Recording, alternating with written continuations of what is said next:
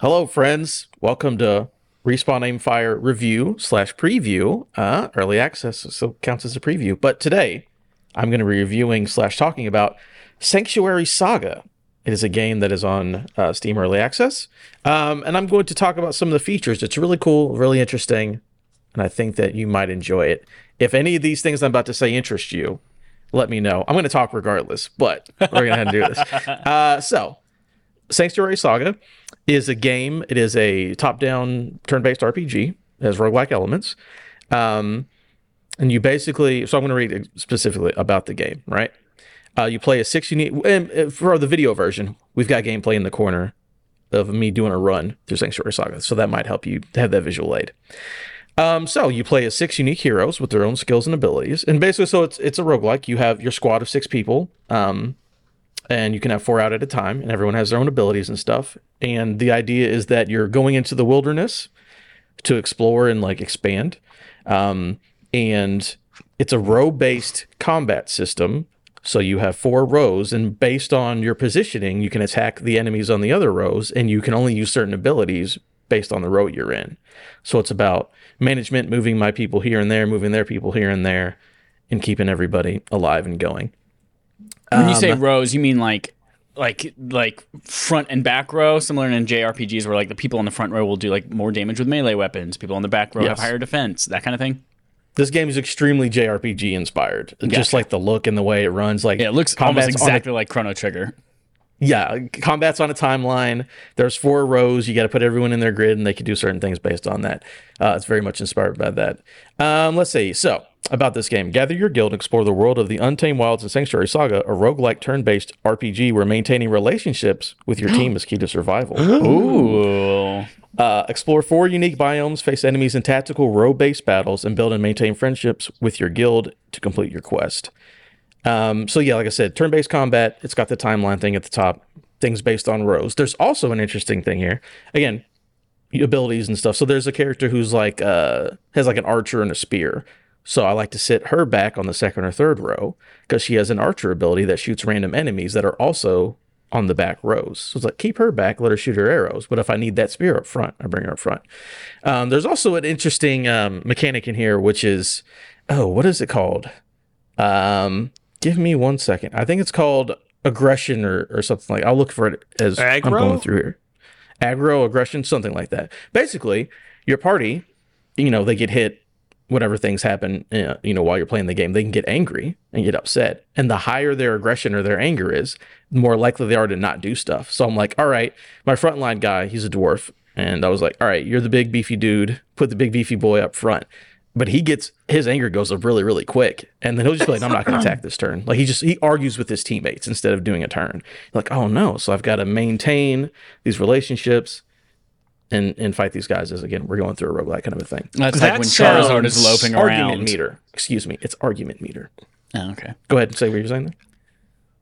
I was going to say, that sounds like it's kind of annoying in the moment. Chad, you were just about to mention that it's kind of like how in Pokemon will loaf around if they're too high a level for you. I mean, that kind of reminds me of that, but am I mistaken? It can be. It's not a huge issue. It's more of, again, building relationships and stuff. It can be an issue, but I have a specific character, I believe it's called an Orator, who can heal, but also has the ability to, so it's all right, I'll lower this person's argument meter, but then they also get a boost to attack. So it's your healers are more than just let me hit the button to heal. It's let me heal and then also buff and then also manage this other little bar down here. So it gives a little more depth to my healer instead of just heal over and over and over and over again. Is that deal that? Okay. Yeah, let me see. So I've got a bunch of notes. If anyone has any questions, throw them at me as I'm talking, because I'll just be talking. Let's see. We talked about the combat. These are so funny. So the way that leveling works up, again, you're doing these missions, going out, coming back with materials. So it's all about killing enemies. It's all right, I killed a spider, so I get leather and rope or whatever. And your level up is specifically based on your equipment. So it's I need to go out, kill a bunch of things, and come back, level up. New people show up in your caravan, and it's just you're building up and exploring, guild and you keep going out and you keep doing more missions and leveling up and doing all that kind of stuff. You said it's being a roguelike game. Do you get to choose your 4 characters in your guild that you're traveling out with, or is it like randomly assigned? Is it how do you make those up every single time that you die? Yeah, so there's a menu. So you pick a mission. They're like, hey, here's 2 missions, and like this person is gonna like this mission. This person is gonna like this mission. So you get to pick like, oh, who do I care about their feelings? And you go out, and all of your characters are available at any moment. You just have to go to a pause menu, switch them out, put them in what order, and like the rows in the formation you want to. So basically, I can do a battle, be like, this guy's a little angry. I'm gonna put him on the sideline and bring up this other person so that they can do the battle for me the next time. And then you can switch them out willy-nilly as much as you want to, and build your characters up in relationships that way as well. Yeah, I like the combat a lot. I'll say, you've seen the video. I really enjoy it. I'm not a super huge JRPG guy. Once in a while, I'll play one, and it's like, oh yeah, timelines and rows. I'm all about that nerdy stuff. So I was really, really into it. The one thing that I have that's a negative that I can think of at the moment is that, again, so I believe it's like procedurally generated levels. You're going through the levels, like, oh, this is the forest biome, and it's a new level every time you go through. They do have these puzzles, which to me, I'm a smart guy, all right? There's no 2 ways about it. There are some obscure... Smart guy. There are some obscure puzzles in this. I had a puzzle where I went into a room. I was like in a dungeon, and you had to like push boulders. In like arena, like you push it and it goes all the way to wherever, to that side. And you had to basically put 2 boulders next to each other so you could push one up to like land on the lever platform to... What you know how pushing boulders works. Yeah, it's a very common Zelda dungeon type puzzle. Yeah. And I had to do that so many times. I did it about 10 times. I had to basically you do it. It's like, oh, I failed. I'm stuck. I have to walk all the way out of the room, come all the way back in the room, and reset it. I basically just like, I guess it's just trial and error. But I was like, man, there's a lot of pushing this boulder around to get this switch to go down. And there's also I had another one where it was like. It didn't make any sense to me. It was like, hey, was this one I was in this cave, and it's like you had to blow up these things of dynamite. So, oh, you blew up one. Good. The path has been cleared. All right. Did another one. Path has been cleared. Could not find this path, quote unquote. I was like, where did the dynamite blow up? I eventually went and had a boss battle, which is pretty cool. I had to fight 2 bears, and they have a lot more HP, and there's different strategies for that. And then just on the side, randomly, in a crack in the wall, I was supposed to be able to walk through it. I was like, I literally watched around for 10 minutes. I'm like, I don't know where I'm supposed to go. And I eventually just ran into it. So I don't know if that's the procedural generation of it or what it is, but I'm like, this is obtuse. Like, how am I supposed to know to walk through a crack in the wall because I hit 2 things of dynamite? Weird. Interesting. That's why I hate it. It seems true 16-bit generation game. Like those are my frustrations with Super Metroid, with Zelda Link to the Past. It's just like all of these obscure things that you're just supposed to know. I'm curious. Adam, as the one guy on this podcast that I think has been more critical of the stories of a lot of the games that we've played as of recent, especially Japanese-made games. How did you feel about the story of this particular title? The story is interesting. It seems story light. It seems more run based at the beginning. So I did a tutorial and it was like, hey, we're coming to this new land. We're setting it up. I had my cast of characters. I'm like, cool, awesome. I went through it and then it was like, oh, hey, here's the dude who just killed my whole party. I was like, what? Everyone's dead? And then it started the story as if you didn't do the tutorial, where it's like, hey, we're getting on a ship. It's like 10 years later. Hey, we're this brother and sister getting on a ship to go explore the new world. So at the beginning, there's a little bit, maybe like 10 minutes worth of story. There's dialogue throughout the game. But it's basically just like go explore and build up your guild. There's not like a lot of, oh, we got to get the diamond to power the Sanctuary saga. Again, as far as I've seen, it is still early access, so maybe there'll be updates to add more story stuff. But right now, it seems primarily based on, there's a little bit of story, but go out and do these runs, do the gameplay. It seems to be the priority at the moment.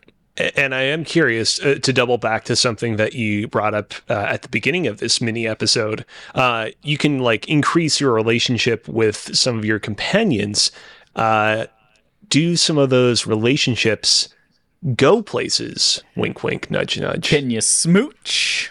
I'm not sure yet. And if, by the way, if the developers are listening, let's make that a thing. I would love it. This game did just come to early access like a week ago.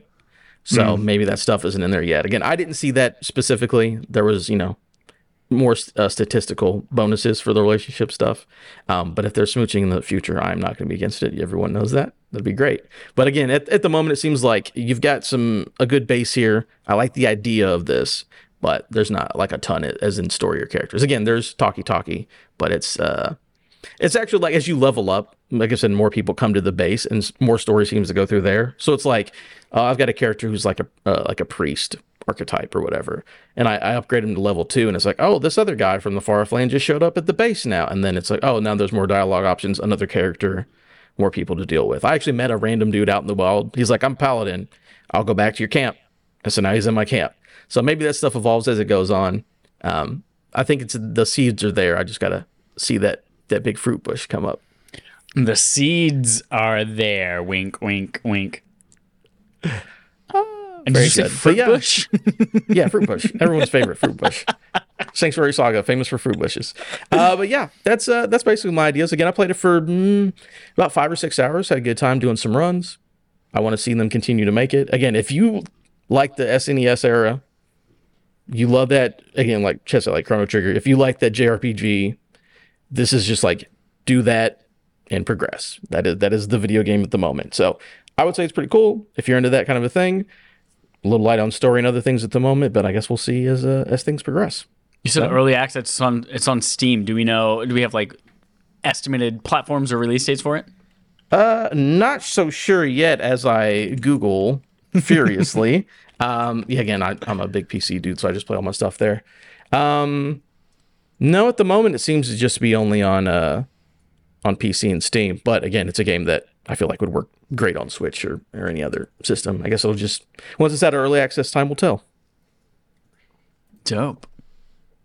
Very good. All right. Yeah, it's just on PC. I just double checked that. All right, cool. But yeah, that's it for the moment. Thank you for listening to this RAF review. Leave, comment, subscribe, all that good stuff. Listen to the podcast. Respawn, Aim, Fire. Chad, leave us out of here. I don't know what I'm doing. I'm just talking. Zoom, zoom, zoom.